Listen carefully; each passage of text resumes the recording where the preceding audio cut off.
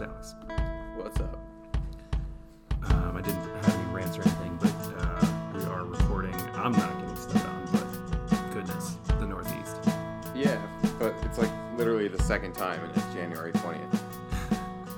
It comes long in, overdue. It comes like less frequent, but more intense. Than it used to, you mean? Yeah. I would agree with that. But here in Connecticut, it's really a couple inches, and then it's just like ice and freezing rain, which is worse. Yes, it is. It looked like I saw a couple pictures on Instagram this morning. People in like New York, central New York, or were in that area got completely dumped on. Yeah, I think so. I think that was worse. Like a couple feet. Mm-hmm. Yeah, we were originally in like the 12 to 18 range, and then it just kind of slowly got chopped away. So we don't really have a lot of standing snow necessarily, but it's that ice. Doesn't matter how much snow you have if it's all a sheet of ice underneath. Yeah, it's fantastic. Mm-hmm. Out here in Colorado, I'm sure I'm forgetting. You don't necessarily notice all the time, but we've had snow on the ground in the not the foothills, I guess the foothills. I'm not up in the mountains. I'm right on the edge of them. Mm-hmm. But we've had snow on the ground for like a solid 2 weeks now, which that's long for there. Yeah, it is. It feels good. It needs to happen because the sun and everything, and also climate change and all that. The ground stays so warm that usually a combination of the ground being warm and the sun coming out a lot. Yeah. Snow doesn't stick around a long time. Yeah. So it looks like it's finally gotten actually cold. Any plans to ski on it?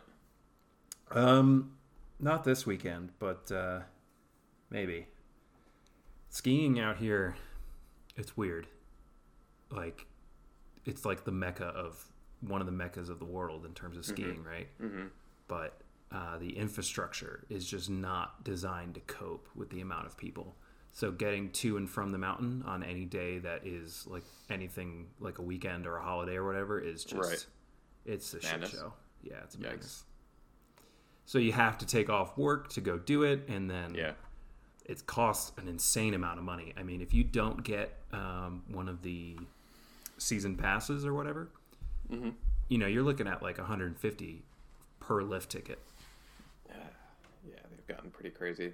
I mean, you can pay that out here too, though. Some of the more premier Northeast mountains in Vermont and stuff like that. So, yeah, I definitely don't ski as much as I used to, or we used to, but time and place for everything, I suppose. Mm-hmm. All right. I don't know if you had any other... I just figured we'd talk about the weather. People love talking about the weather, right?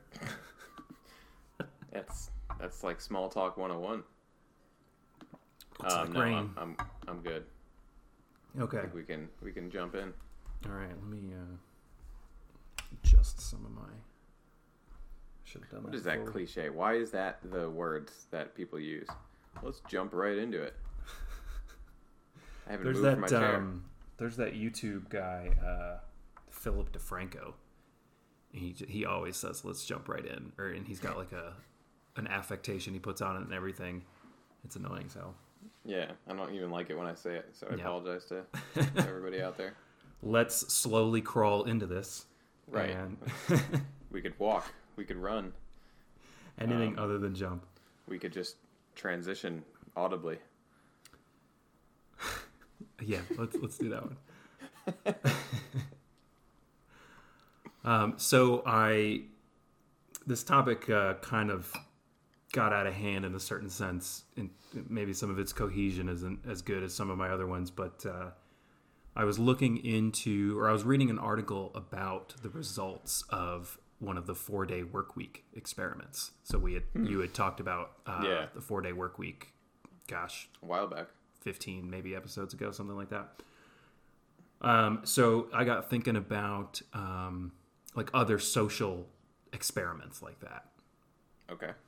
And looking in and specifically looking for the results of it. Mm-hmm. Not necessarily going to go into all of it.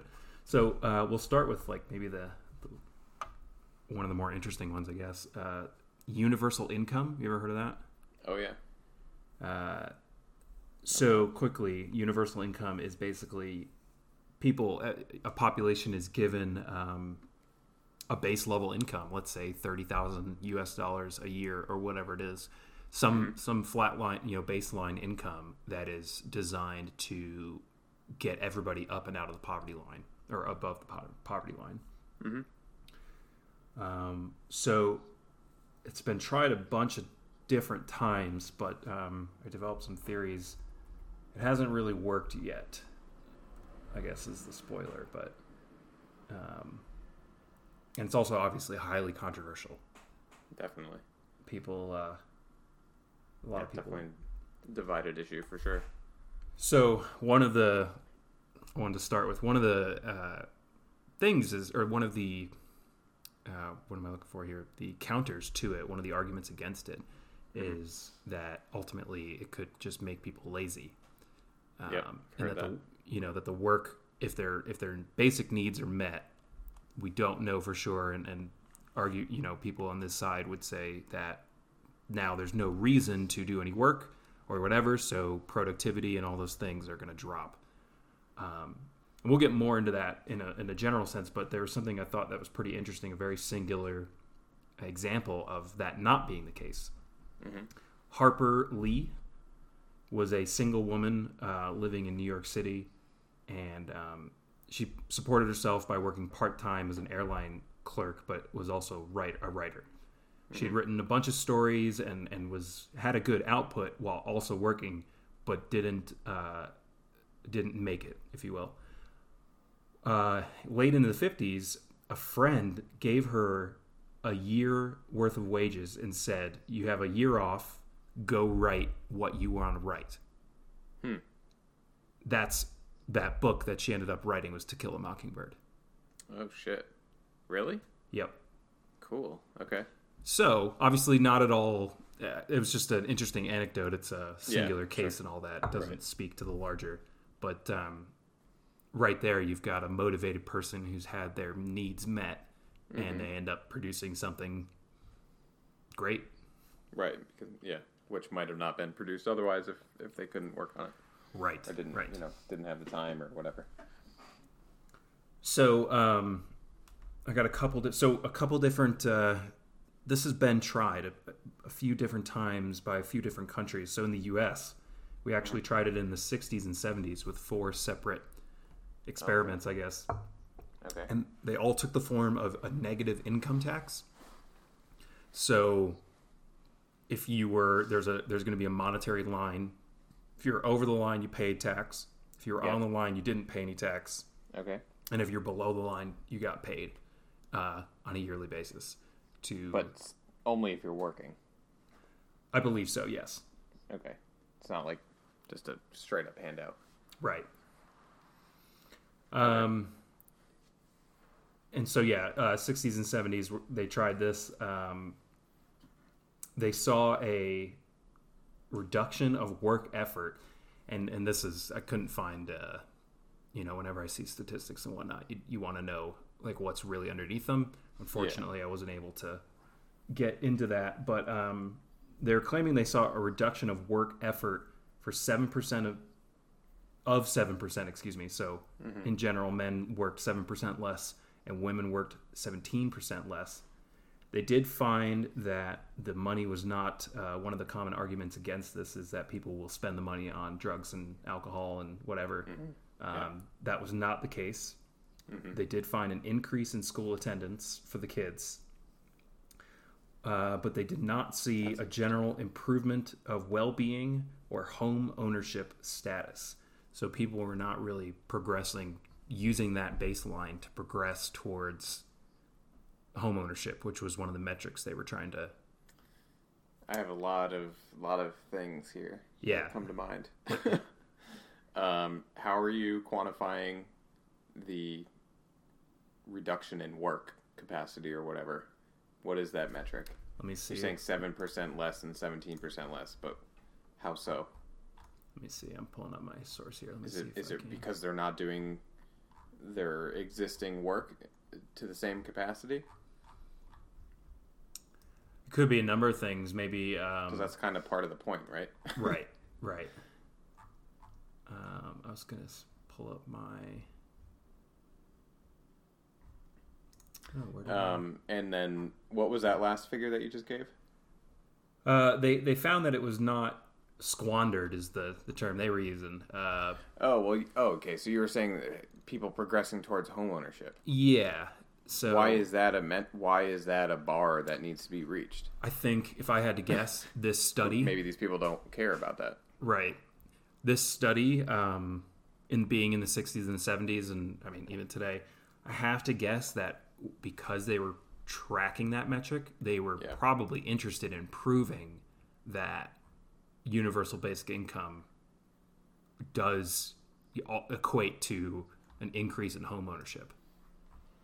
Right, because I mean, if people aren't buying homes, that doesn't help the economy and all that. The economy, right? And So I have to imagine they had a particular outcome they were hoping to find. Right. So it's not necessarily in the people's best interest. It's you got to look at who's conducting the study and what their interests are. Right. The other issue with this particular group of studies was it was all one economist, and without going too much into that, the whole profession of being an economist is debatable. It's like it's not even a real profession. You mean? It is a real profession, absolutely, but no one economist, in my opinion at least, has ever been able to say, or probably will ever be able to say, I know what's going on for sure. Gotcha. So it's too complicated. It's too complicated. There's too many unknowns, all kinds of stuff, which doesn't necessarily mean it's a wasted profession or anything like that. But to take one guy's opinion or results of a study as you know the outcome and the only outcome is not maybe a great idea. So being one economist, go ahead. Yeah. How long did they let this study run? A couple years. Do you know how long it's taken me to actively want to buy a house? I'm not even there yet, let alone if I'm involved in some ridiculous study. Good point. That lasts 5 years. Like another one of the social experiments that we'll talk about, similar to basic income, but that point you just made will be evident. There's some short-term results that make it look like, oh, it didn't really work. But then the 10, 15-year results are like, oh, wait. Yeah, okay.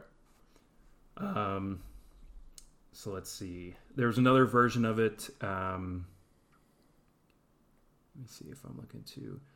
So they did a longitudinal study, which is, the long-term type stuff, of 1,400 low-income children in rural North Carolina. And they were observing their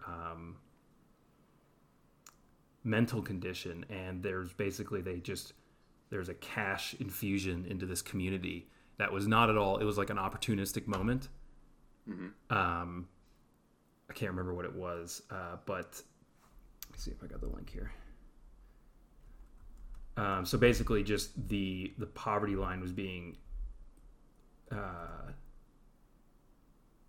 rate, or people were being brought out of poverty at quite a quick rate, and not shockingly at all in that sense, they saw improvements across the board. Basically, more money meant better nutrition and all that sort of stuff. So that one made perfect sense that it was that it helped, but it wasn't really a universal basic income experiment. It was more just like this community got a bunch of money, and somebody decided to watch what happened. So basically, they bought better stuff. Right.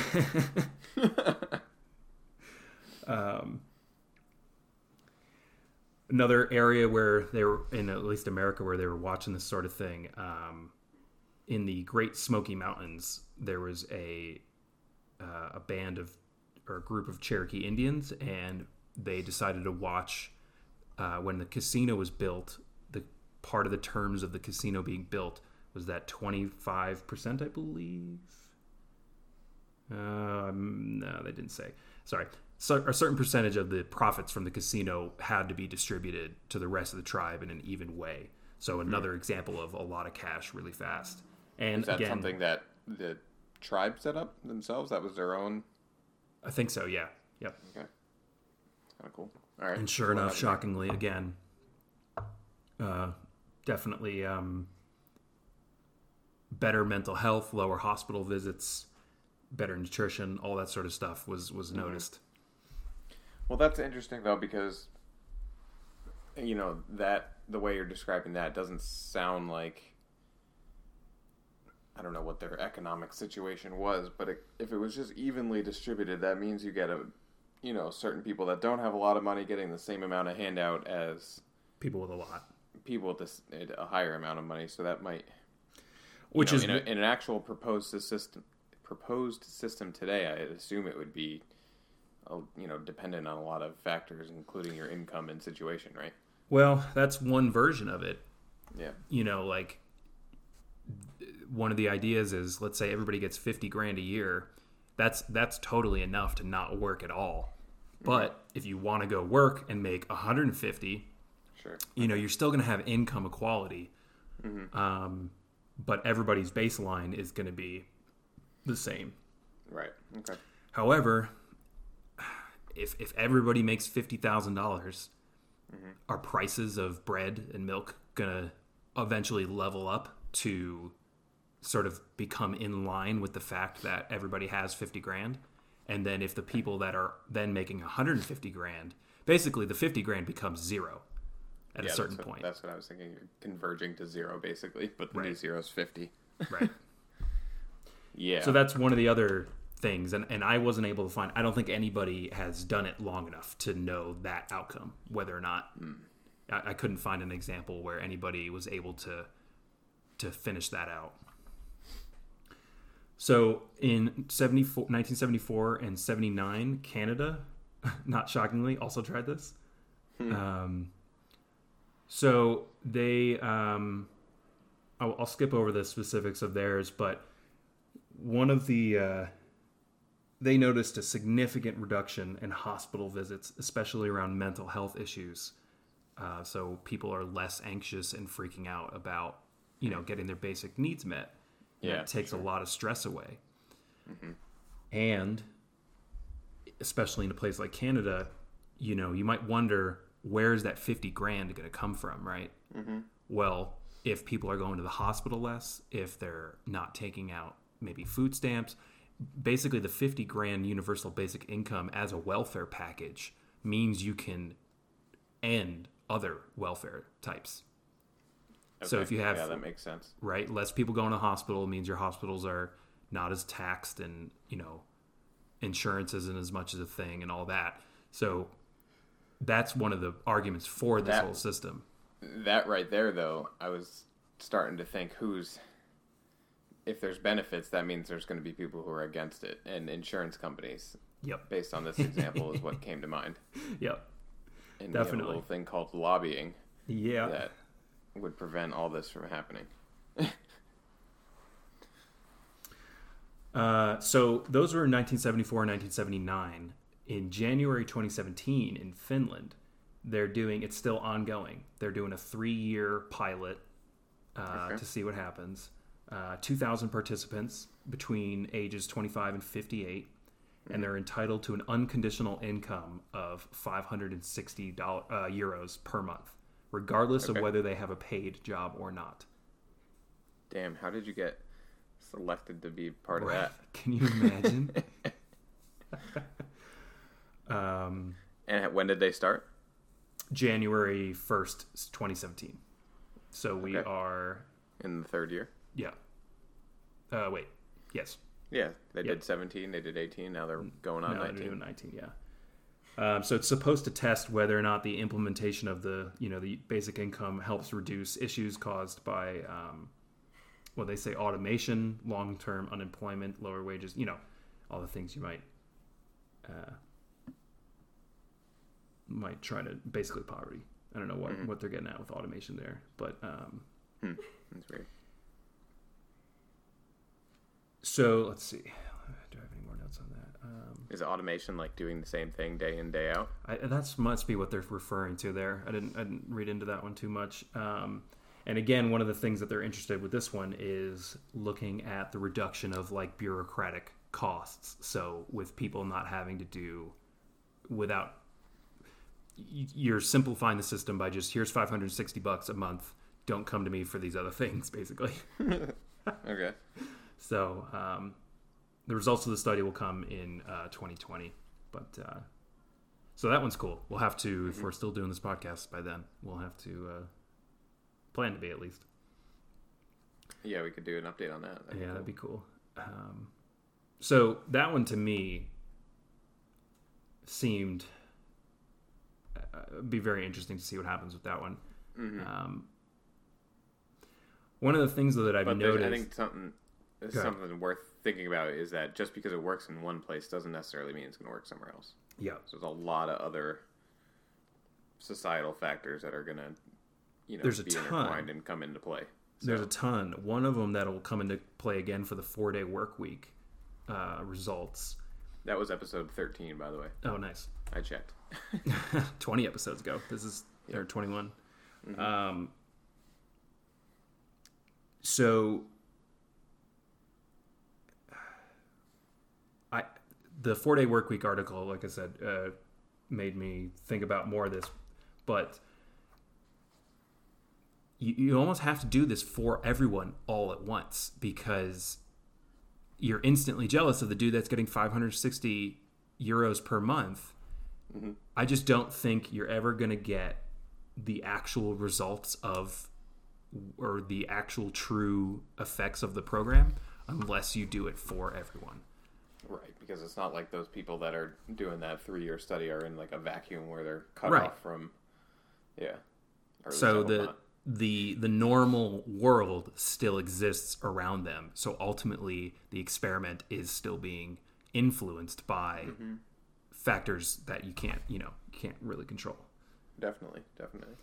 So that one to me, it kind of puts a damper on all of this because you're never really going to figure it out.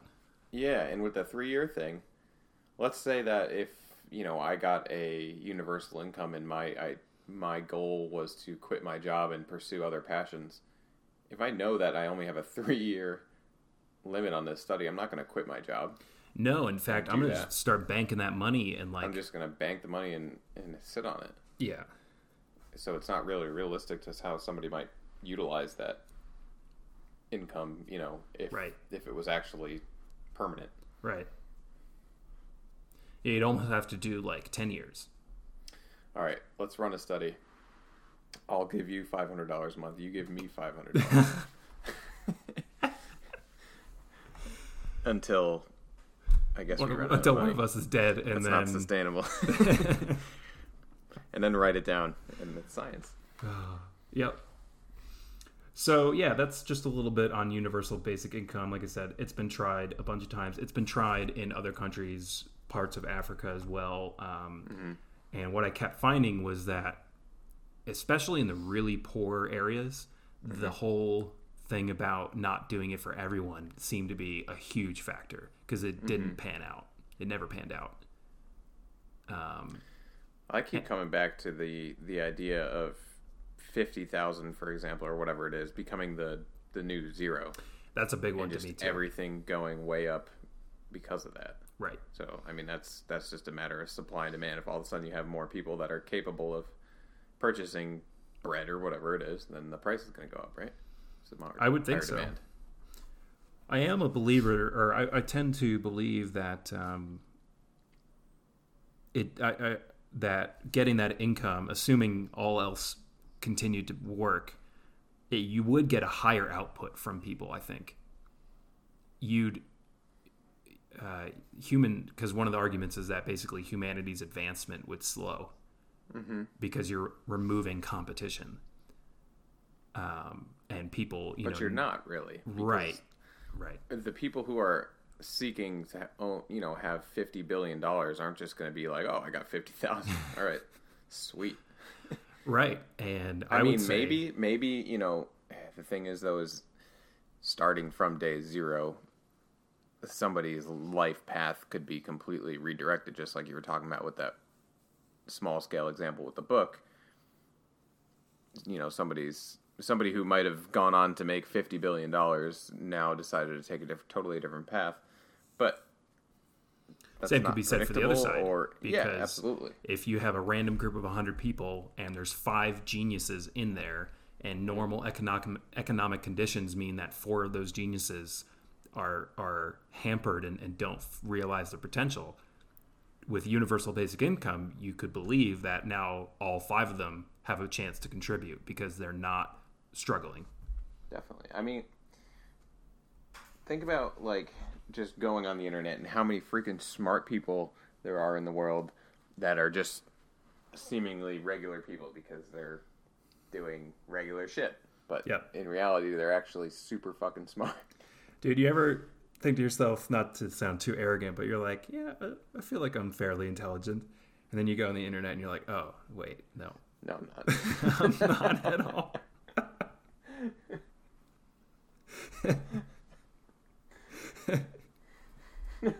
It's actually kind of an issue. You go on there and you're just like, oh wait, I'm a dumbass. Yeah, this is nervous laughter. Oh, it's crazy how many. But yeah, there are some. I mean, just because somebody's smart and in the headlines doesn't mean there aren't other really smart people. So yeah, those things could be better realized if they're not worried about keeping the heat on. All right, so let's move on to some of the 4-day work week results. A firm called Perpetual Guardian in New Zealand, which is like they handle trusts and wills and estate management. I like that name a lot. Yeah, Perpetual Guardian, right? It's nice. Mm-hmm. They reduced they did it actually reducing the day. So they went from 5 days, 8 hours to 4 days for 8 hours. Just straight up knock a day off. Knock a day off, right. Okay. They did that for 2 months in 2018, and, quote, experiment was so successful they plan to make it permanent. Okay. Successful how? They tracked a 24% improvement of work-life balance, although I don't actually know what they meant by that. This was a New York Times article I was reading, and they didn't give me a source for the percentage.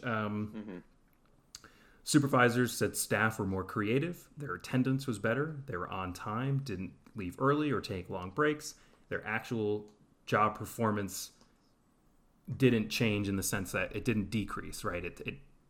The lack of an additional 8 hours of work, if anything, productivity went up rather than staying the same. Interesting. They reported a strong change in people. This is I have an issue with this, but anyway. Working smarter, not harder. There's a whole big culture around that and a big push for that. One of the things they quoted about this company, though, what's going on at this company, meetings were reduced from 2 hours to 30 minutes. Who the hell is having regular 2-hour meetings? Yeah, I don't know. They must not be important enough if you can just be like, all right, let's make this a quarter of the length. Right. So in my work world, if I can, the faster we can be done, let's do it. Yeah. If you start out and if you say to yourself, can this be done in 30 minutes? If not, then, okay, you better be ready to, explain why it needs an hour. Right. So that was my first thought on reading that line was who the hell has regular 2-hour meetings? But so my what comes to my mind about this one, you said they did it for 2 months? They did it for 2 months, yep. And their productivity could have potentially even gone up. At least stayed the same, could have gone up. Yep. So just like converging to 50,000 being the new zero, when you change something like that so drastically in a 2-month period, people are going to be, first of all, trying to accomplish the same amount of work in less time. Yep. Thus, it's going to appear that their productivity goes up. But as the 4-day thing becomes commonplace, they're going to adjust to how much work they can realistically get done in 4 days as opposed to 5. And I would imagine you're going to see, if you were to plot productivity, whatever your metric is for this, over, let's say, 5 years, you're going to see that spike at 2 months, but then it's going to actually potentially go down, I would think, as that becomes the norm. Right. When does the new normal come into effect? Because think about it. you take a new job or you get excited about something at work or whatever, you have like a spike in, drive and motivation to get something done, but then you probably are going to come back down to a more level or sustainable state, a median. Yeah. So I think you're knocking people out of that by doing a 2-month study. Again, with the whole not doing it. So this company, they did it for their entire company. So that seems to be a key part of the success. Helps. But other companies didn't, right, in New Zealand. Mm-hmm. So jumping over to France in 2000 mandated that the work week go from 40 to 35 hours, like at the government level. I remember talking about that. Mm-hmm. Over time, because the rest of the world didn't change around them, through additional laws and loopholes and whatever, most people are working 40 hours. Even though it's technically against the law. Yeah. Right. So that one didn't work. There's a Swedish version of this. I'm not even going to try to pronounce the name of the company. It's got way too many letters next to each other that shouldn't be next to each other. I can't handle this. They rather than doing cutting a day off, they did from 8 hours to 6 hours a day. So still 5 days of working time. But they didn't do for the whole company, and the experiment was a failure, mostly because of resentment. Yeah, no shit. Shocker. It's cool. You have a great 3-day weekend again. I'll be here Friday all day. Email me with your issues if you got any. Yeah. Fuck no. They did notice a reduction in absenteeism and certain improved productivity in certain spaces and whatnot, but I don't think the experiment went long enough, and again, it ultimately they stopped the program. I think what we need to do as a whole is, rather than looking at it as can we slash the amount of work time and get the same amount of work done, why don't we take a step back and say, is this the amount of work that we want to be getting done as people? Right. Or should we maybe take a little more time to just enjoy out and be okay with that? And if you're not okay with it as a whole, then we keep doing what we're doing or make those fine adjustments. But I agree.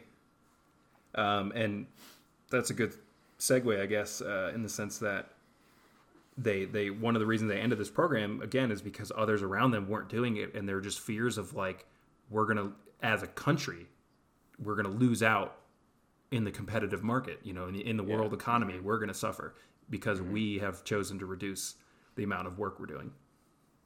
Yeah, I mean, that would be a very existential thing for humanity to do as a whole, because it's in our nature to compete. Yep. So that's how this all happened, right? Right.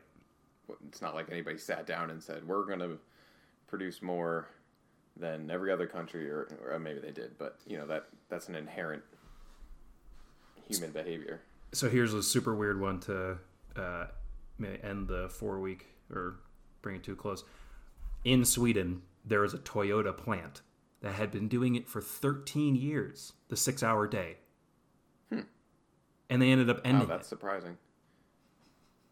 Because citing high costs citing high costs and resentment from workers not allowed to do 6 hours. So on the one hand, they did they only certain people in the plant were doing that? Right. So this was an even weirder one because they gave it plenty of time, but from our perspective, it sounds like did it wrong. Mm-hmm. So that's unfortunate. People involved, all the executives and yeah, they're the only ones doing 6 hours a day. No shit, it didn't work out. We're gonna do a new study. All the people in this room. It does beg the question, though. How much those 2-hour meetings, how much inefficiency is there to begin with? A ton. Yeah. It would be interesting to somehow know the percentage of people that work in, a standard 40-hour work week. What percentage? I'm sure there's estimates out there, but, what's the productivity percentage of that? In looking into this, a couple different sources and whatnot, somewhere's between 3 to 4 hours of good productivity per day. That sounds right. Yeah. That really does sound right. Yeah. So out of the 8, you're lucky. You know, a company's lucky if they're getting 50% out of their workers, basically. Right. Because let's be real, you can't be on for 8 hours straight. You just can't. No. And then, sort of one of my other thoughts on this. Unless you're a surgeon. Yeah. Even they do. They tag in and out. They'll go way longer than that. Yeah. That's true, but they'll be in that room though. True. Like if you're depending on the surgery, a surgeon might be standing over that patient for like 24 hours. Yeah, dude, those guys are badass. Those guys and girls are badass. Yeah, let's remove them from that last statement we made. Yeah. Sort of going back to that whole converging on zero thing. If you did this long enough, how long would it take for wages basically to reflect that you're only doing 30 hours? Let's say you got a $5,000 raise every year. Mm-hmm. You know, at a certain point, they're going to say, okay, well, we're only going to give you a $2,500 raise. Mm-hmm. So is there a point where wages ultimately reflect 32 hours as well? Mm-hmm. Yeah, it's tricky because, there's a lot of people who work more than 40 hours.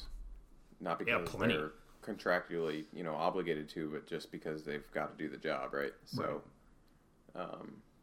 just because certain people at the company all of a sudden get it knocked down doesn't mean people working a bunch of extra time to get stuff done can just not do it. And so the pay might end up getting separated at that point. Right. Some other interesting benefits, especially if you do the whole chop a day off thing. This I think would be really great. Less lights are on Friday if Friday's the day. Less lights are on Friday and less cars are on the road. Yep. So that in itself might be worth just those two things right there. Yeah, that's a good point. The energy saved. That way. Yeah, the energy saved on Friday with people not going to work. That alone. Can I make a side note on that, actually? Yeah. Of course. Something that really bothers me is when businesses or any building sees the need when it's shut down to leave just an excess amount of lights on. Like, why? That same sentiment, I think as a planet, we've got to talk to each other about that. Because I agree with you. There's probably so many parking lots that don't need fucking lights, and there's so many lights that probably don't need to be on. When I was in school in South Carolina and I would be leaving or, drive by in the middle of the night, whatever it was, just the place at 2 a.m. lit up like crazy. Giant Clemson sign lit up. All the lights in the building are on. And there's, 3 people inside? Yeah. Yeah, that stuff. Lots all lit up, like all this stuff. And it just doesn't make sense. It doesn't. It really doesn't. So, all right, so that's the 4-day work week results. Ultimately, it seems like it's got potential, but for a lot of different reasons, it's a lot of things to think. Yeah, it's hard to tell. Think about. Yeah. All right, let me try to move a little quicker here. I just looked at our timestamp. So this other major one that I researched, this is Back to America. And it was the... Oh, shit. Did I not grab a date? Oh, fuck. It was... Is it recent? No, because in 2015, it must have been late 90s. Mm-hmm. Because in 2015, the long-term results, the 15-year results came out. So anyway, they took 6,969 low-income families with children living in high-poverty public housing projects, and they split them into 3 groups. One group got housing vouchers that could be used in low-poverty areas for the first year, as well as counseling to help them find housing that met the need. Then after a year, they could take those vouchers and move anywhere. Kind of a weird group. One group received vouchers. The second group received vouchers that could be used anywhere, but they didn't get any counseling as far as helping them find a place to live. And then the third group is the control group. They did not receive vouchers, but remained eligible for any other government assistance that they would have otherwise been entitled to. and a vast majority of the families were headed by African American or Hispanic single mothers.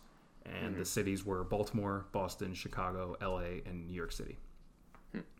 So this was that example. At first, the 5-year and even some of the 10-year results didn't make it look like it really did much.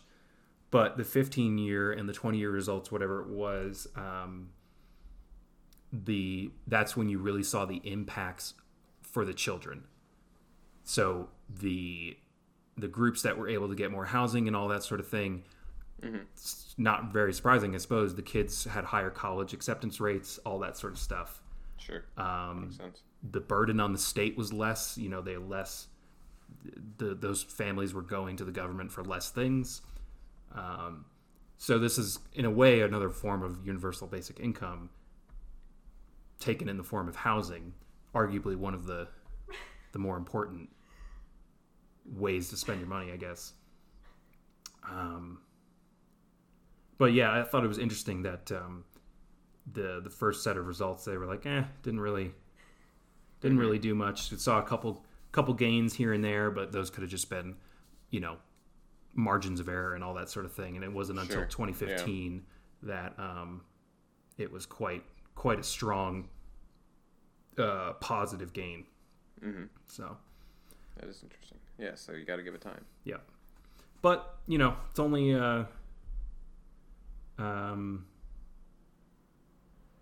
small group of people. The whole ultimately, again, even with this one, still, it doesn't. I think it's kind of useless in a certain sense because, of course, when you gave housing to someone, their life improved, which is great. But and that's a very good thing. But ultimately, it was only 7,000 people or 7,000 families, and you chose them to raise them up out of the poverty line, but you didn't do it for everybody. So, yeah, right. And you couldn't really. You couldn't. I don't think. All right. So those are the three major ones that I prepared. However, the last thing I was looking at, there's all kinds of other experiments. Maybe we'll do some of this stuff the other day in terms of like social style experiments. There's the famous Stanford prison experiment. There's a whole bunch of stuff. I'm not familiar with that one. Oh, that one was, well, I could talk about that one real fast. Okay. Not quite a societal experiment like what I was sort of focusing on, society-wide, but it did speak to a lot of things. It was so in Stanford is a college school, right? And they are psychology specifically oriented place, and they did a lot of famous experiments. But this Stanford experiment, they got I think it was 24 or 30 people, something like that, and they split them up into guards and inmates in this experiment. Random people, they're being paid to do this, and then the runner of the experiment ultimately was self-indulgent and made himself the warden of this fake prison.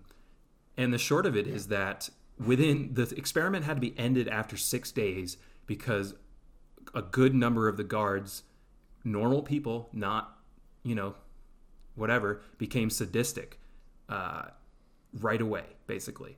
And we're making these fake inmates sleep in their own feces and stand for hours on end and torturing them. And this took 6 days to fall apart.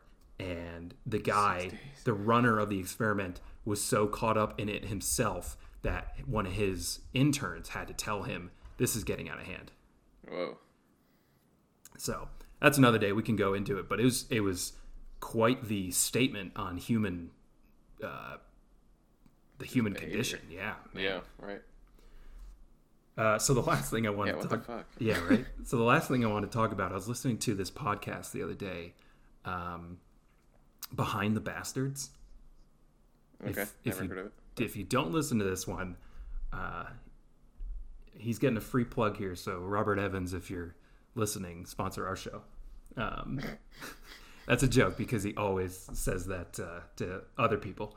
Okay. So Behind the Bastards is this podcast where he takes people like R. Kelly, in this case, the one I'm going to reference, Mark Zuckerberg, and tells you how they suck. and it's great. How they suck. Yeah, it's a great show. So he was doing Mark Zuckerberg, and he had to split it up into 3 parts, each of them an hour. There's so much stuff to talk about with Mark Zuckerberg. But the last societal experiment I figured we could talk about is Facebook. And specifically... Yeah, that's a big one. Yeah, specifically the information and what it does to people. So Facebook's algorithm is specifically designed to bubble up controversial news because people that are angry or sad or whatever are more likely to write a response, and therefore they're spending more time on the platform and can be exposed to more ads. So it's in Facebook's best interest to disseminate controversial or sad or anger-filled news. And that begs the question, does that have an impact on people?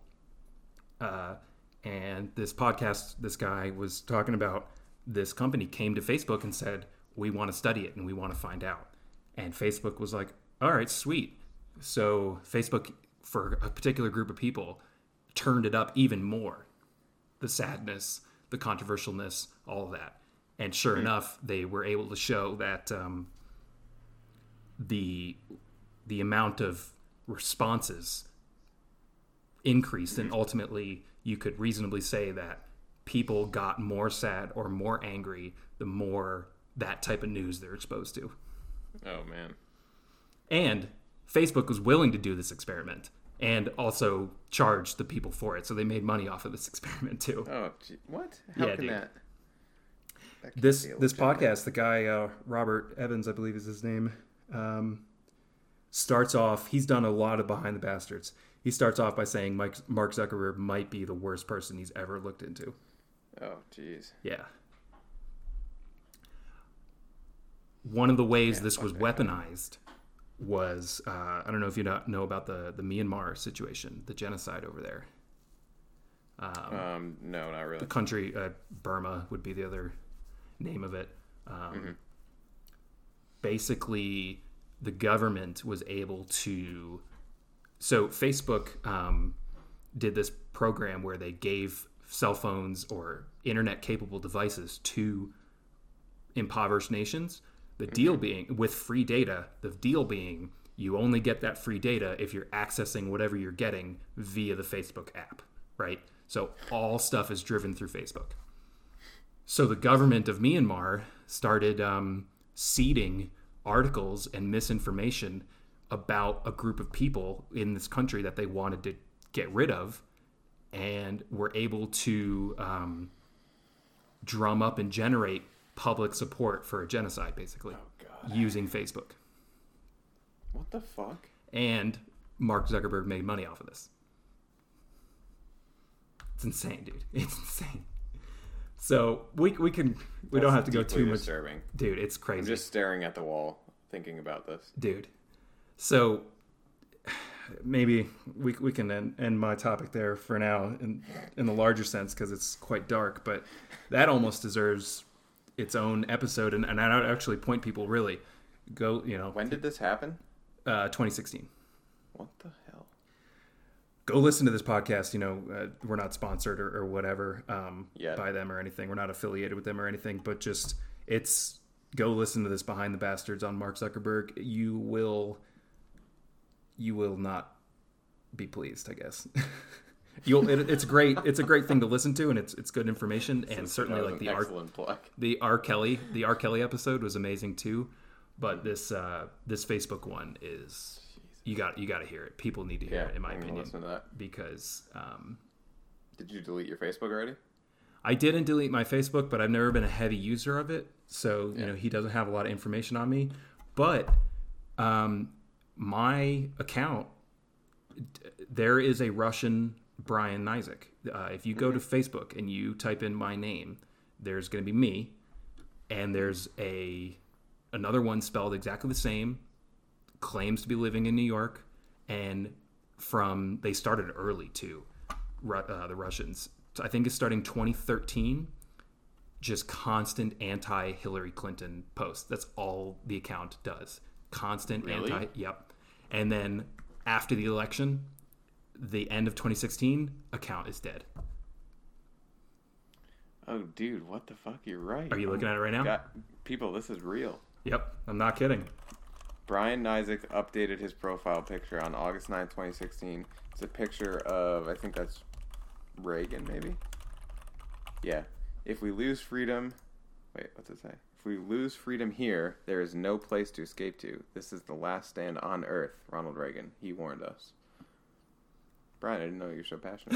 Oh, here's a image of Hillary behind bars. Mm-hmm. So it's so... Wait, hang on a second. This one's great, actually. This is hilarious. It's a picture of her like in an orange jumpsuit with her arms up behind bars, and it says, "Share if this is how to make America great again." But behind the bars with her are a bunch of computers and servers. They're going to give her computer and all that stuff, so she's got to be able to work back there. Well, I think they're also referencing the whole server scandal. They are, but it's just funny that they put that in the jail cell with her. Yeah.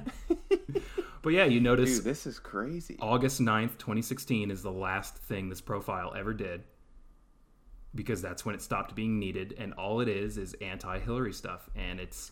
So, we know now that... And go listen to the podcast that I mentioned for more on this, but we know now that Facebook gave, whether or not they meant to or just allowed it to happen or whatever, but we know that Facebook gave user data to Russia, and here is an extremely personal example of how that turned out. What the fuck? Should I see if they accept my friend request? I have toyed with that for a long time. I don't know. I have not. You know what's really creepy? Is in the intro it says, "Hello, I am an Xbox gamer." Yep. My Xbox Live gamer tag is... So if you were to take my Facebook info, you'd know that I'm a white guy, relatively young, that I like video games. It's so... I don't like big purple trucks like this guy does, but if you scroll down to June 18th, 2016... Yeah, look, they try to like throw in video game related pictures in here too, and they're trying to make it look legit. That's so fucked. It's so right, spooky. Hang on, before we move on, I'm just gonna search my name while I'm here. Yeah, it's so spooky.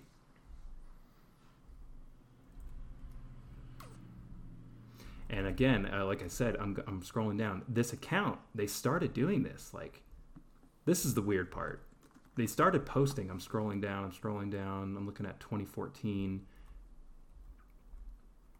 Yeah, 2014, it looks like, are the oldest posts I can see, yeah. But what's weird, too, is, like, it's, like, very big spurts of activity. Like, tons of stuff on July 17th, and then nothing. Mm-hmm. And then tons of stuff a month later or whatever. I'm not seeing my Russian counterpart on here. Yeah. Doesn't mean it doesn't exist, but it's not as immediate as when you search you. Yeah. Literally, you and the other one show up. It's really weird. It's disturbing. So, okay. Societal experiments. There you go. Jesus Christ. A little disjointed. We're all in one right now. But.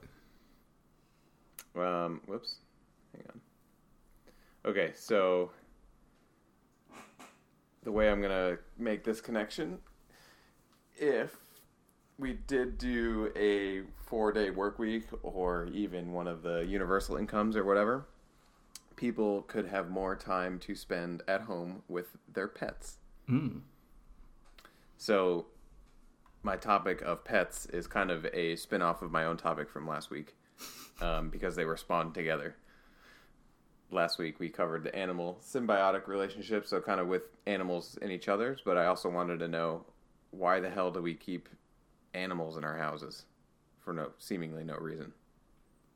Yeah, fair. Right? I mean, think about it. I can think of a couple. Well, at its core, I mean, there's one way to look at animals and people together as like a productivity thing, but you're literally bringing this creature into your house that you can't talk to.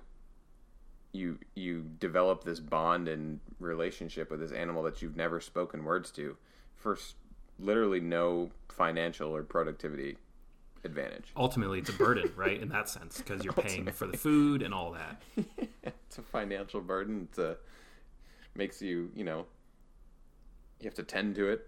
I I have to guess it's going to be a combination of like human desire to care for things and the intangible benefits that we get from it, like happiness and whatever. So I just kind of wanted to know like where this came from and when it started and some stuff around that. So don't feel bad that yours felt a little disjointed to you, because this one feels a little disjointed to me. But yeah, so some questions that I wanted to answer by looking this up. Like I said, when did people start bringing animals into their houses? And then I'd imagine that it was kind of a rocky start. Like you don't just bring a wild animal into your house and it just goes smoothly the first time. So there's probably some, and there's no hard evidence there, but it's just funny to think about. Well, but then you got people like Mike Tyson, who he had a tiger. Now, and from what I understand, it was inside the house. So he's Mike Tyson, so maybe the tiger was like, whoa, I should chill out. But who knows where he got that tiger too? And what medication it was on? Good point. Anyway, something that came to mind is like when you talk about pets, you're always, as the person in the relationship, you're always referred to as the owner. And it's a little weird to me. Like, why is it that we think of owning these other life forms? Probably just because they're lesser, I guess, life forms, right? Technically. And when someone says that's my dog, like, right. What if the dog didn't agree to it? Right. What if you have two people, and I think I've heard about this kind of thing happening with cats. Like, someone will have a cat, and the cat will basically decide, this neighbor I kind of actually like better. And then you kind of don't, and especially with cats, you kind of can't really do anything about that. Yeah, true. Well, that's funny, because some of the other questions, actually, these two came from Allie. She wants to know, which pets genuinely love you back? That's a hard one to answer, but you kind of started to touch on it. And then, what does communication look like between pets and each other? So, like, let's say you had two cats in a house, or a cat and a dog. And then also pet to human communication. Right. That's what she's interested in. But yeah, you're right. It's weird because, bringing a dog into your house, just at a high level, you have that sense of companionship, and gives people something to care for, like you said. Nurturing for things is in human nature for sure. And a dog would be upset if you were gone all of a sudden, right? I was going to say, get attached too. To answer Allie's question directly, I think you can say for sure that the modern dog does love humans back, I think. At least it's expressed more evidently. Yeah. Because a cat, it's weird. Like, dogs can be upset if you go away. I don't think the cat really cares that much. I think I've started to Some notice... might even be happy. Yeah, I've started to notice... well, that's not the right way to say it. I think with the cats, you just have to understand how they communicate, which is so much different than how a dog communicates. And ultimately, in my opinion, it's more difficult to interpret what a cat is communicating than a dog. Mm-hmm. I think that's going to be a big part of it. Yeah, I would agree with that. And I have something that could actually explain that a little bit, that I'll get into in a little bit. We'll talk about dogs and cats specifically. Just because it's being the most popular. Fish don't love you back, I think. That's a weird one. And I'm actually, you're going to start thinking about fish, because I'm going to have you explain why. Okay, yeah. But, so just so we're clear on this topic, this is in contrast to, like, animals that you would have providing some sort of service or benefit in terms of, like, a farm animal. Obviously food or some sort of resource, or animals for transportation or clothing. So, these animals are not for any of that. It's strictly for pleasure. I immediately went to chickens when you started saying that, but then I realized that, some people do bring their chickens in the house, which is just disgusting to me. But it's certainly there's a gray area here where it starts to bleed into, and I started taking some examples of that too. Okay. Of when it's just not so black and white. Also, real quick, I'm opening a can. Go for it. Oh, beautiful. I hope that was captured well. It's, at least on my end, it sounded great. Nice and crisp. Can't lie. Pomegranate seltzer. Okay. I finished off my coffee a minute ago. Nice. I had some before. Hopefully I wasn't too jittery. There was one podcast, real quick digression. There was one podcast we recorded. I had a cup of coffee leading into I've it. been there. Oh man, I realized when we stopped recording, I was like, I hope people don't realize that I just talked at them for like 30 minutes. I can't remember what episode it was at this point, but I remember thinking to myself, I gotta be more careful with that next time. More specifically, I can think of a time where I went first and I had the coffee while I was going, and then the caffeine kind of really hit me after I was done talking. So I just kind of was like sitting there rocking back and forth listening. I noticed too in mine, I was like, I'm pretty sure I talked over Alex like 6 times. Anyway. So what makes a good pet for most people, would you guess? I mean, because there's obviously certain things that make a pet more desirable to some people than others. I instantly went to like, why do people keep cats? Mm-hmm. Because in a lot of ways, a cat provides literally nothing. Other than it's cute, right? They're cute. And I think there are definitely individual cats that do build really strong relationships, and they're very vocal. I'm thinking about our brother's cat. He's very sociable. So what about like on a just like in terms of traits of an animal in general? Oh goodness! All right, cute is going to be one. It got to be cute. It needs to be an attractive looking animal, generally speaking. Generally, yep. Oh, this is kind of hard. Yeah. I mean, I have a few written down, so. Yeah, well, I'm like trying to distinct personality. Okay, yeah. So like, which isn't necessarily a requirement, but I think it's gonna. That's gonna happens. Be part of the reason why dogs and cats are more popular than, let's say lizards, a mouse, or lizards. They have more of a identifiable personality. Right. That one dog, he's so crazy all the time, and then the other dog, he's super chill. Right, and it's something you can relate to. Right.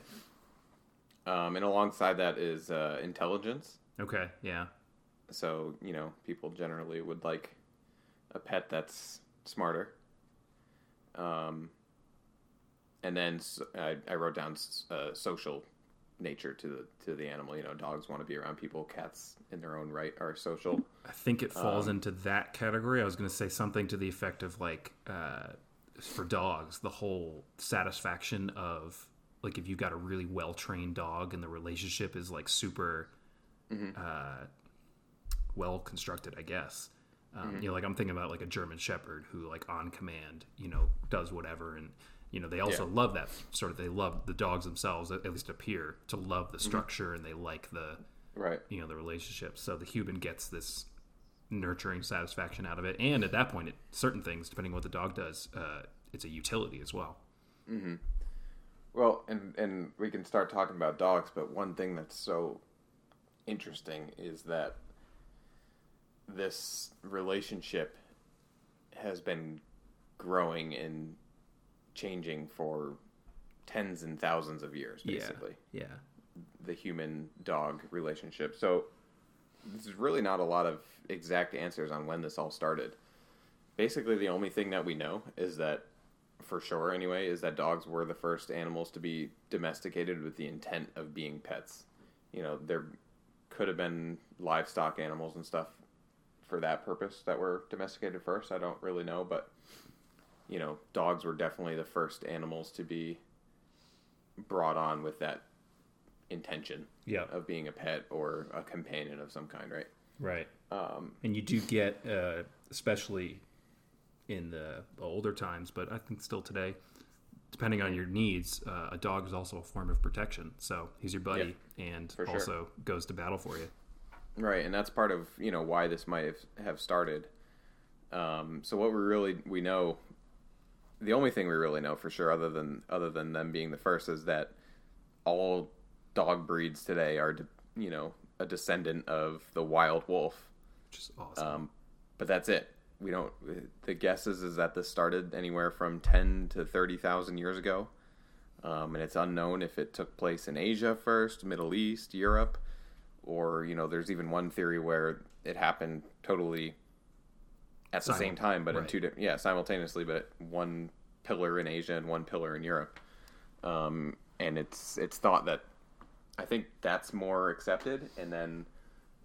The majority of the DNA that's around in domesticated dogs today comes from that Eastern Asia DNA pool versus the Western Europe DNA pool. So, however that happened, I didn't get into that. But somehow that Eastern, maybe just a population thing, kind of dominated. Right. So it's really not known if people, which way the street went. So, did people actively domesticate wolves, or did the wolves domesticate themselves? That's really not known. Because from a human perspective, you could bring the wolves in because they, can assist with the hunting and stuff like that, and then in return, the wolves get protection and maybe a constant supply of food. Yep, that was the big one, I think. Yeah, so I think that mutual relationship is there, but it's not really known whether we sought them out or vice versa. All of a sudden the wolves start kind of hanging around the fire a little bit, right? And it just kind of develops over time. I have to guess. There's a lot of factors here, but I have to guess that at first, I'm gonna guess the wolf made the first step because the balls on the guy that says, "I'm bringing that thing into the camp." Mm-hmm. Well, I did actually find something that is interesting. Kind of conversely to that would be that it's inherent in human nature to just like be attracted to small furry animals. So snagging wolf pups and bringing them into your tribe or whatever it is that we're talking about, your group of people. So there's some sort of human nature to just be attracted to that type of thing, which.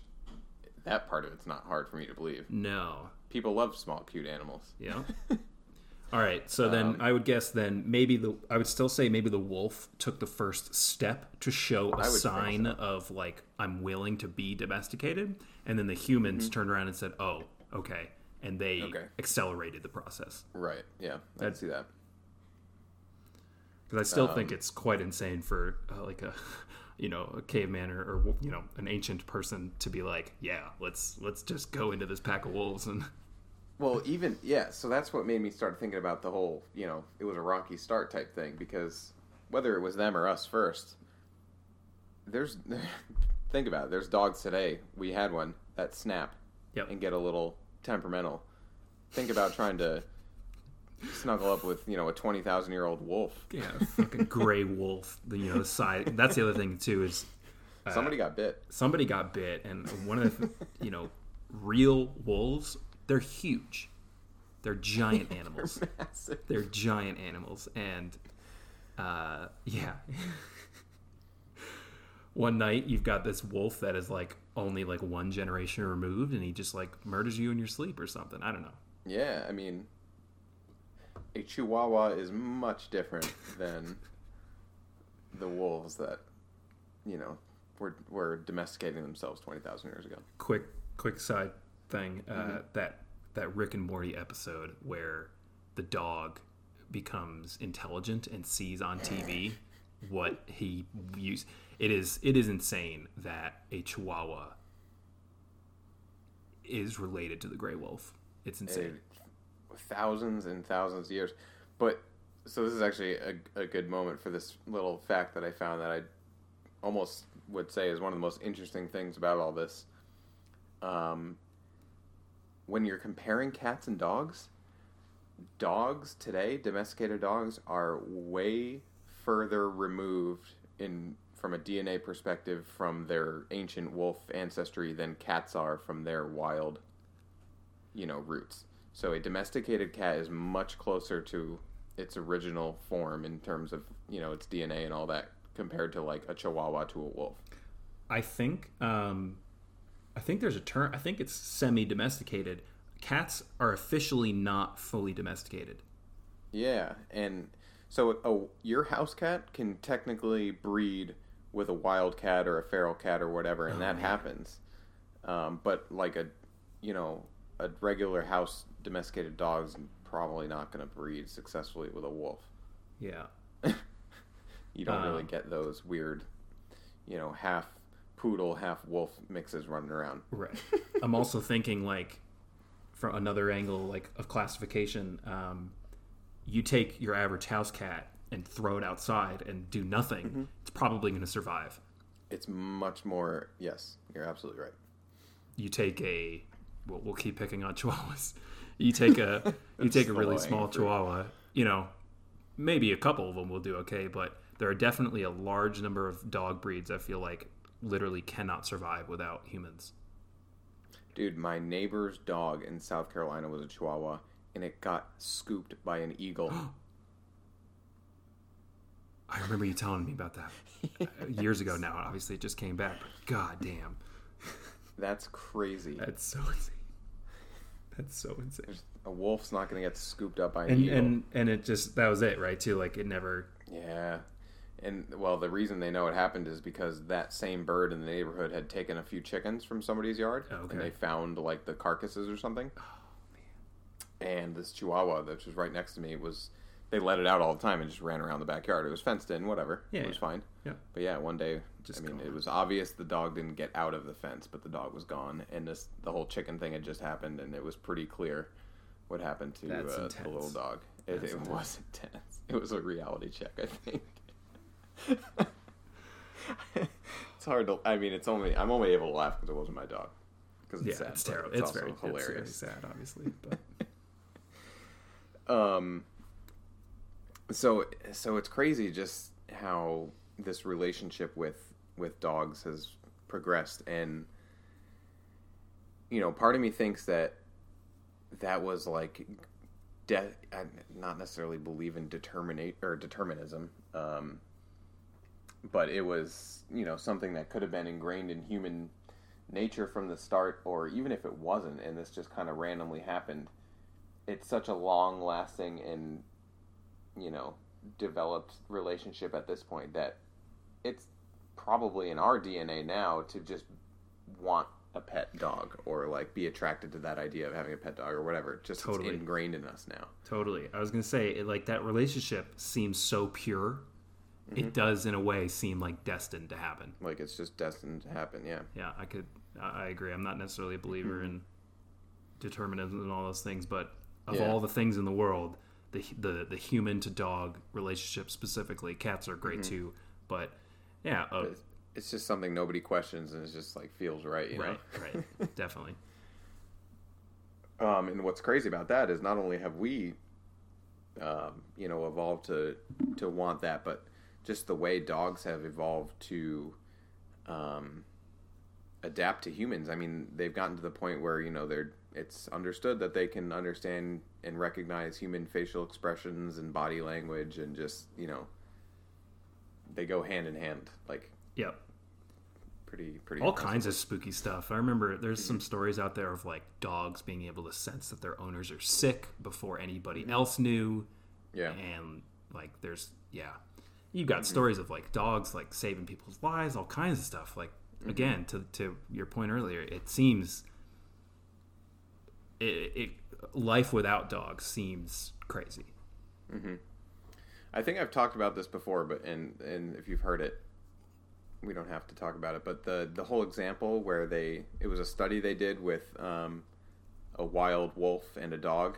Basically, they wanted to test if the animal would seek human help. And so I believe what they did is, they had these animals in a cage or some sort of area, and then they put food into some sort of enclosure. The animal knew the food was in there and was allowed to attempt to get it, but, it was either locked or whatever. They had trouble getting it. And basically what ended up happening is the wolf just kept persisting, trying to get the food, try, couldn't do it, but just kept on trying. And there's humans around. I don't know exactly what the control situation was, but there's humans there. Right. And what the dog did was try a few times and then immediately turn for human assistance. Oh, man. Yeah. I thought that was pretty pretty cool. So it just shows that dog is inherently designed now to look to help. Us. Yeah. And, yeah. So just some facts about dogs in terms of pets in the U.S. Actually, the global population of pet domesticated dogs is 171 million. Wow, that's way less than I was ready for. I guess so. There's 7 billion people in the world. Yeah, I'm pretty sure I'm reading that right. So the U.S. population is 77.5 million dogs, pet domesticated dogs. But what's interesting is 45.6% of U.S. households have a pet dog, and the average is 1.7 dogs per house. So you said how many millions of dogs, and we have 75 million? We have like almost 171 million. 171 million. So we have like 50% of all dogs. Isn't that right? Seems high, doesn't it? That's the global population. Not that I don't believe you, but I'm also looking this up right now just to see if I can. Number of pets by species from Statista.com. Okay, different source. That'll be good. Number in the U.S. Okay, so this is U.S. Mm-hmm. Dogs, they're saying 90 million dogs. Okay, so I mean it's more than what I said, but it's in the ballpark. Yeah. I had 77.5 million. That was 2017, March 2017. Yeah, this actually I think was a little older, like 2013 is what the numbers were from. Yeah, roughly the same percentage in terms of number of households and all that. But that's not a global number. Okay, but it seems like, wow, that's a lot. Maybe be skeptical about the global number, but the U.S. number seems you can go by. So contrary to that, and we'll move on to cats, and to get us there, the U.S. population of cats is higher at 93.6, according to my information. So there are more cats, but less households have cats at only 38.2%, which means that more the average cats. Well, the average cat per household is 2.45. So less people are keeping cats, but you, on average, have more cats than dogs. I believe that's cat lady syndrome. Yeah. That's hilarious. That's crazy, though. 2.45. That means most people who are keeping cats don't have one. Yeah. Alan, which is true. Our There's brother two has walking around in this house. Yeah, obviously that's a statistic of one, but I'm looking at. So the domestication of cats is interesting. It's not that much. It's. I guess we have a tighter time frame of guessing between 7,500 and 8,000 years ago, when they started to become at least semi-domesticated and tamed and hanging around humans and whatnot. Right. Not gonna slit your throat in the middle of the night. Some cougar. Yeah, coming around the campsite. That's the thing. Like, that is such a even more fascinating.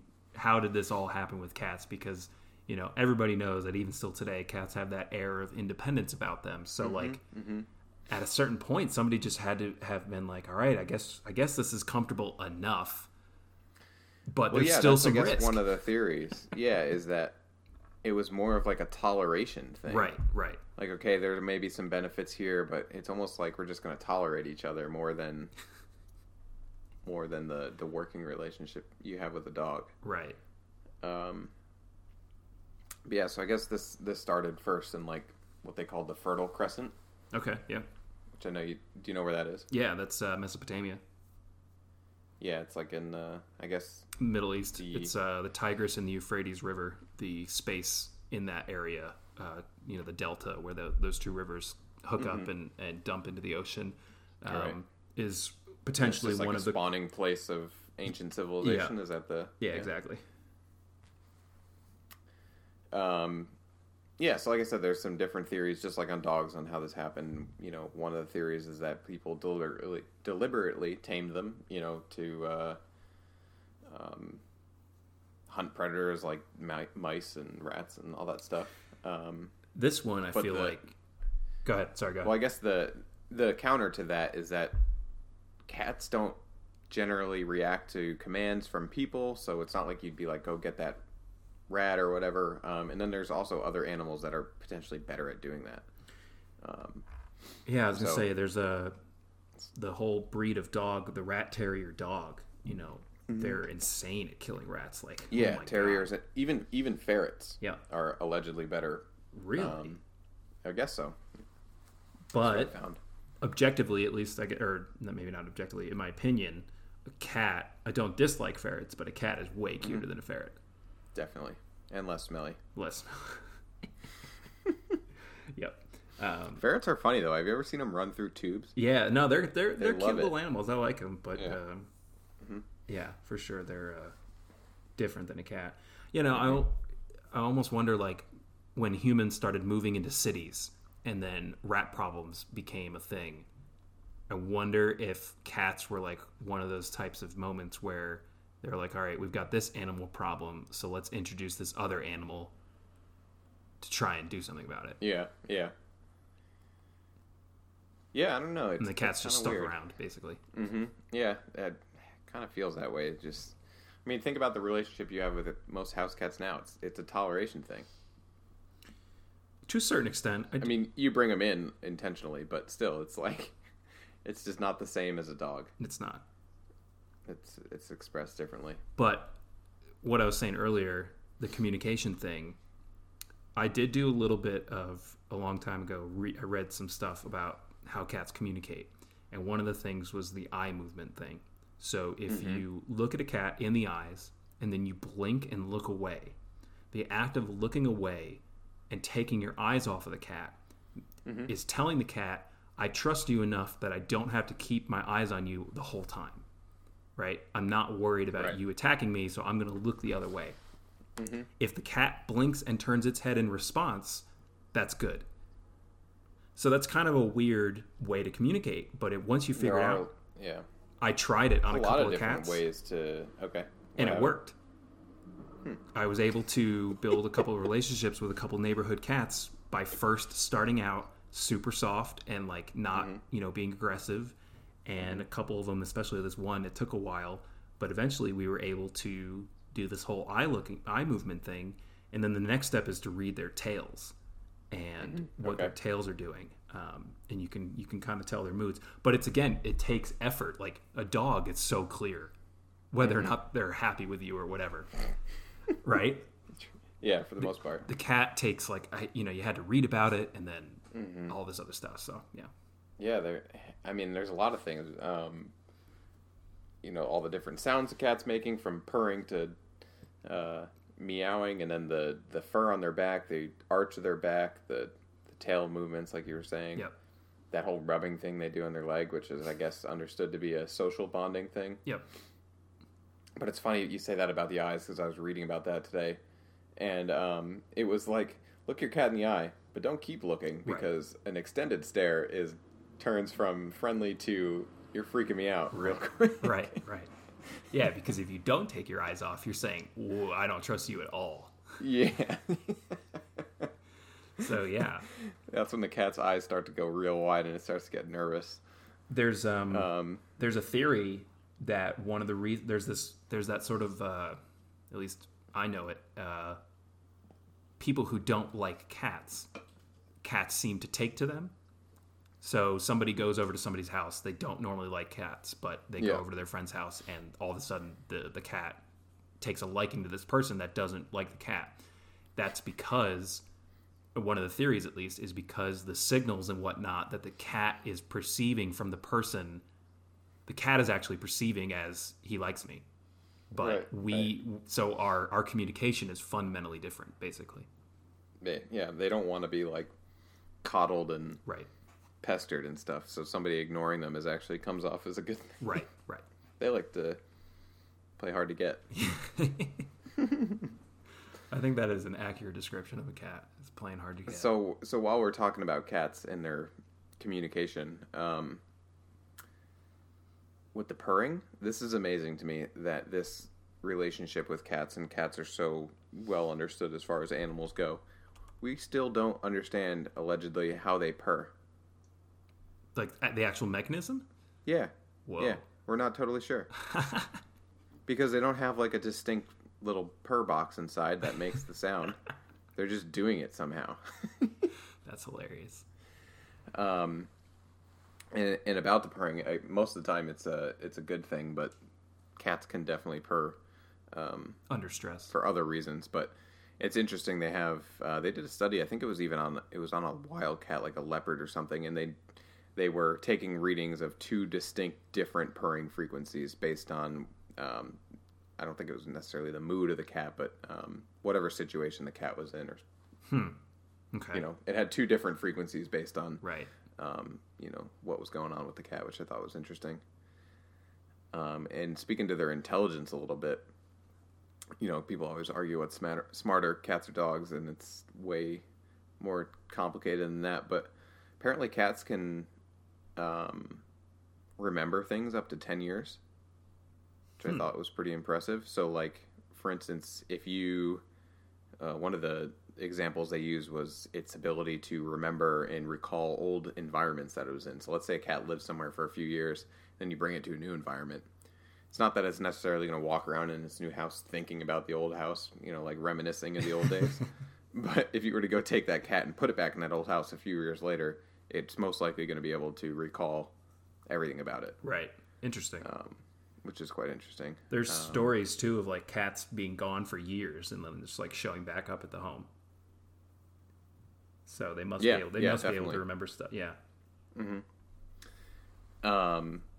So what's really interesting is that cats are a little spotty on the whole learning thing compared to dogs. You can teach dog commands and follow these cues and things like that. Cats aren't necessarily so good at that. But one thing that is interesting with cats is they appeared, based on the studies that have been done, to have fully developed concepts of like object permanence. So like, they're looking at three objects, one of them goes away. They understand just because I can't see it doesn't necessarily mean it doesn't exist. That's got to be a hunting thing. Like the squirrel goes behind the tree, and the cat's like, "I fucking know you're still there, squirrel." Right. Like think about when you hide behind a blanket. You see people on the internet now hiding behind blankets, like to trick their dogs. Right. Right. That dog gets legitimately confused. Yeah. I don't think the cat's going to respond the same way. Probably not. And even more difficult is, even if it is going to react, the cat's probably not showing any sort of reaction. It's just going to keep like, yeah, whatever. Yeah, exactly. That's got to be part of our love for them, too, is like that whole... We must enjoy the whole hard to get thing. Because, like, one of the big... At least when you're joking or whatever, like, people love to joke about how the fact that cats, like, in some ways don't give a shit. And I think we kind of love it. Because you want them to give a shit. Yeah. So you're perpetually trying. Yes. They are the masters. Mm-hmm. Yeah, so dogs, I think, are intelligent in their own right. They just definitely show it in a way different way. So being able to read body language, human language, they're exceptional at learning commands. Their social abilities are way higher. And then this is harder to prove, or at least it's not a... you can't look at it as comparing directly to humans, but they appear to show, and display different complex human emotions. So like jealousy and anticipation, and when your dog, you can see when it's guilty because you yelled at it for doing something like eating the toilet paper. Yeah. Yummy. And so it's hard to say whether these are direct replications of the human versions of these, emotions, yeah. But it's at least comparable to how it's displayed. Right. Yeah, so let's see, I have an example of a study here. What did I write down? I guess I'll just read this one. This was interesting. So similar, dogs may be guided by cues indicating the direction of a human's attention. In one task, a reward was hidden under one of two buckets. The experimenter then indicated the location of the reward by tapping the bucket, pointing to the bucket, nodding at the bucket, or simply looking at the bucket. The dogs followed these signals, performing better than chimpanzees, wolves, and human infants at this task. Whoa. Even puppies with limited exposure to humans performed well. Holy shit. That's directly out of a study that I didn't read the study, but a little excerpt I found. Yeah. So that just goes to show how ingrained that is in them now. Yeah, that's incredible. I mean, think about it. When you're playing with, we used to play with Lily. You could point in a direction, and she was for the smart most part enough understood what was going on there. And we were assholes because we would purposely point her in the wrong direction sometimes. Definitely. She'd get she'd get so confused and start looking around. But then you show the toy back and you give it to her. You can't just let it end there. No, but be stressed out. Yeah, that's a good point. I remember figuring that out one day. At least maybe we all figured it out separately. But yeah, she definitely responded to go look over specifically that way. Yeah. Yep. Let's see. How are we doing on our time here? Yeah. Hour and a half, so I'm getting all right, there. That's all right. This is a good one. We can this is wrap a good it conversation. Yeah. Well, so some other things. I guess we could just talk about some of the other. Those are the two obvious ones, right? But as far as what people keep as pets, but believe it or not, it's actually been competing for second, and it's now in third place. I think as far as the numbers go, fish are the third most popular pet in the U.S. So. But it drops severely. So 13.3% of, 13.3 million households in the U.S. are keeping fish as pets, with 171.7 million fish in the U.S. So the number, same thing as cats. Like you don't have one fish. Yeah. How do they collect these numbers? Sometimes you gotta wonder, how do they know how many fish? Dude, I feel like it's a plus or minus like 5%. Yeah, it's got to be huge. So this one's weird because there's seemingly zero benefit on the surface. So I gave you time to think about it. So explain to the people why you would want to keep fish. Yeah, so I kept fish, and I don't right now, but certainly someday I'd like to again. Living in apartments limits you for a lot of different things, and having a fish tank, even a small one, is actually unfortunately super annoying if you have to move.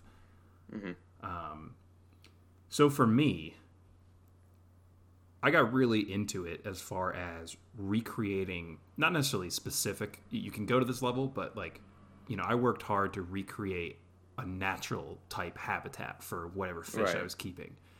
So there was satisfaction in creating something that was beautiful to look at, and when it came down to the fish, if you could recreate a habitat that was comfortable and all those things, all those good things, you could see behaviors in the fish that they would do in the wild that they weren't doing under stress.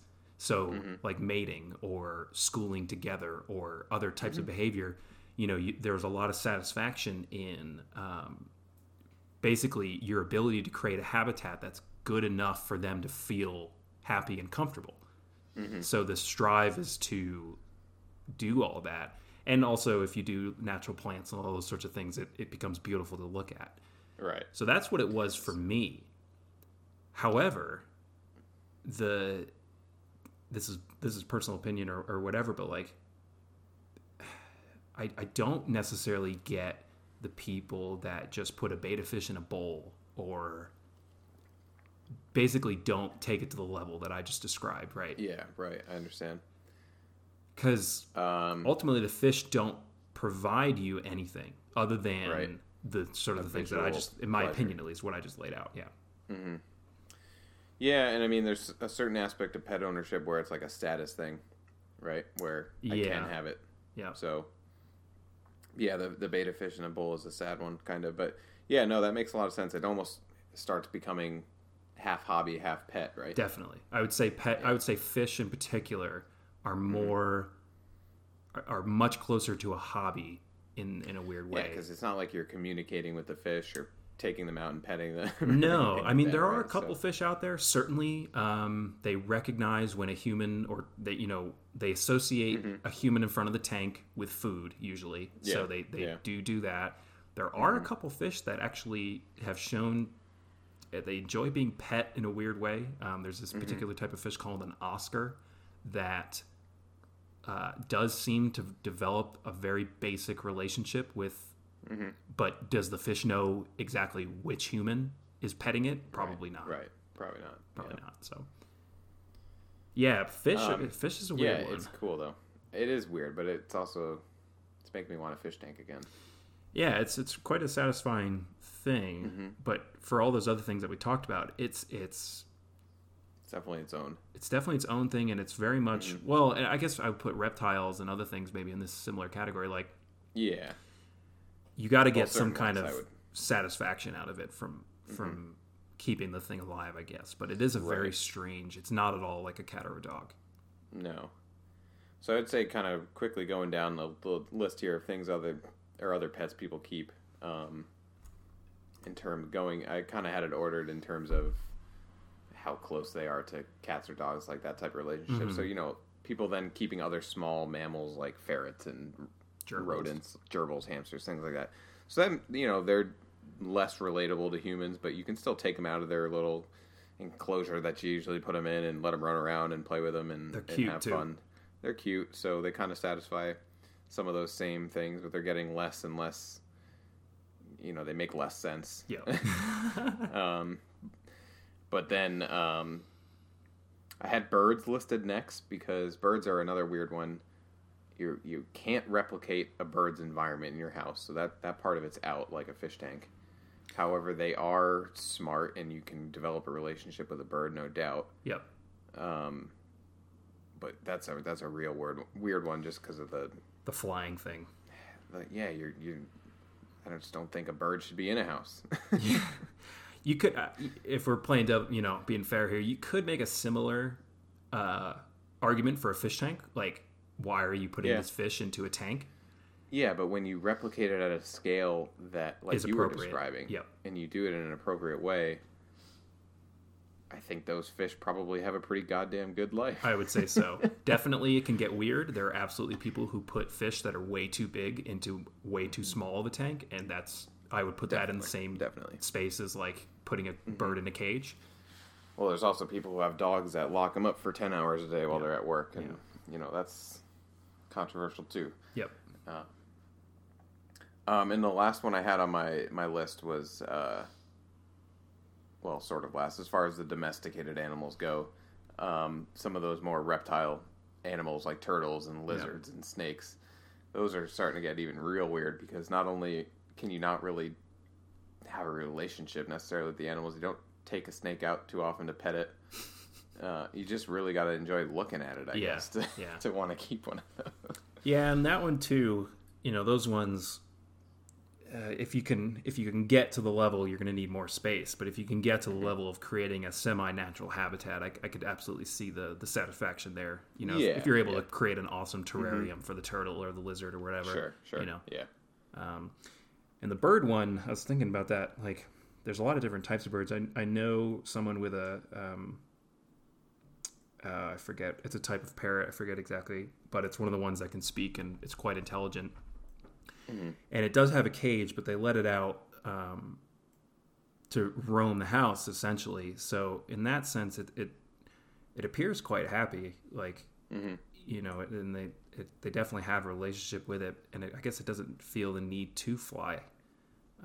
Maybe. And then, total other random. I was fishing one day in this park, and this guy walks by me, and I did like a million take, because he had what I then later found out was an incredibly expensive African parrot just on his shoulder, and he was just walking around the park. It was a gray. Let me see if I can find this thing real quick. See, that takes a real special individual. Yeah, so I think it's just called the gray parrot, the Congo gray parrot or African gray parrot. Yeah, they're super smart. They're crazy smart, and this particular one is a gray parrot with a bright red tail. They're incredibly expensive. So I told this person that I know about this, and they were like, tens of thousands of dollars. Yeah, they were like, that guy was bold for so many different reasons, just walking around with that parrot, because it was a many $1,000 thing. And apparently they live for 40 to 60 years in captivity. So damn. That's a lifelong commitment there. That is. So where it gets really weird is when people, like you said, like Mike Tyson, keeping wild animals. That's purely a status thing for me. Yeah, it's got to be. I would think, like, I bought a tiger. I got a leopard in the closet. You want to see it? Don't do that. So I think worth mentioning here to finish up, is just kind of like the actual health benefits that are associated with this, which I didn't really think about before. But just like there's proven health benefits for people having pets. So one thing I wrote down, I mean, obviously you can have a positive impact on your mood and your health and your kids' health and everything if you have like a good dog in the house, that type of thing. But to put some numbers to it, so in a study in 1986, it says 92 people hospitalized for various ailments, whatever it was. It says coronary ailments. So I'm not sure what would be classified under that. Okay.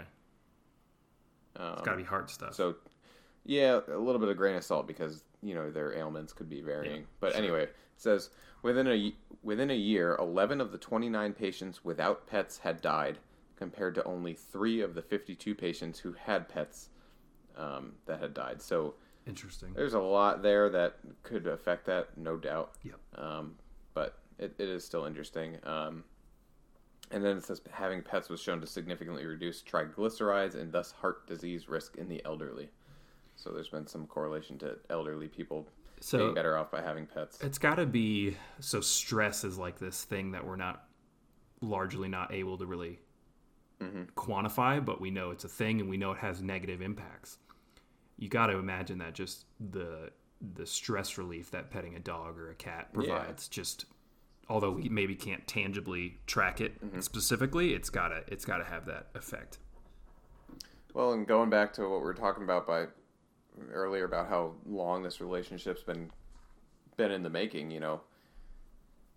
I don't find it hard to believe that some of these things are true because Absolutely. We've become so ingrained with these animals over time that it's more of a need than a want at this point. The relationship wouldn't be the way it is without some significant benefits for all involved. Right. And it starts to kind of start blurring the line a little bit between pet and service when you start talking about like emotional support animals, things like that, where the dog or the animal, whatever it is providing a service. But I'd imagine most of those people with those animals would tell you that they're as much of a friend to them as any other pet is to its owner. But they're also providing them with a necessary service. That reminds me. And same goes for guide dogs and people with vision impairments. Right. Those dogs are helping them, but I'm sure they're also best friends. Yep. It reminds me of like you see a service dog and it says "Do not pet," and it just drives people nuts because all of our intuition is I want to pet that dog. Yeah, and if it doesn't say "Do not pet," ask. Yeah, first. Definitely ask. Always ask. Mm-hmm. They're so all damn right, so cute. I'll leave you with this because just unplug my headphones. Technical difficulties. Okay, I'm recording again. All right, so go ahead, repeat what the statistics. Yeah, the statistics I was reading that nobody got. Pets outnumbered kids in the U.S. That I reacted to. Yeah, you reacted to. So this will be funny. They outnumbered kids in the U.S. 4-1. That was in 2013. The average cost to maintain a small to medium-sized dog is anywhere from $7,200 to about $12,500, and then a regular indoor cat total cost in its lifetime about $8,600 to $11,300 or so. I didn't have a number in my head at first, but I guess that's less than I thought. It's actually not too bad if you think about it. It's not too bad, right? I think the average number for a kid these days is somewhere above like $200,000 to go from 0 to 18 years old. You could house many dogs for that, right? All right. Well, I think pretty much does it. Okay. All right. We'll check out the website. You can reach us at wanderingberrycenter@gmail.com. Instagram, Twitter, Amazon has got our t-shirts.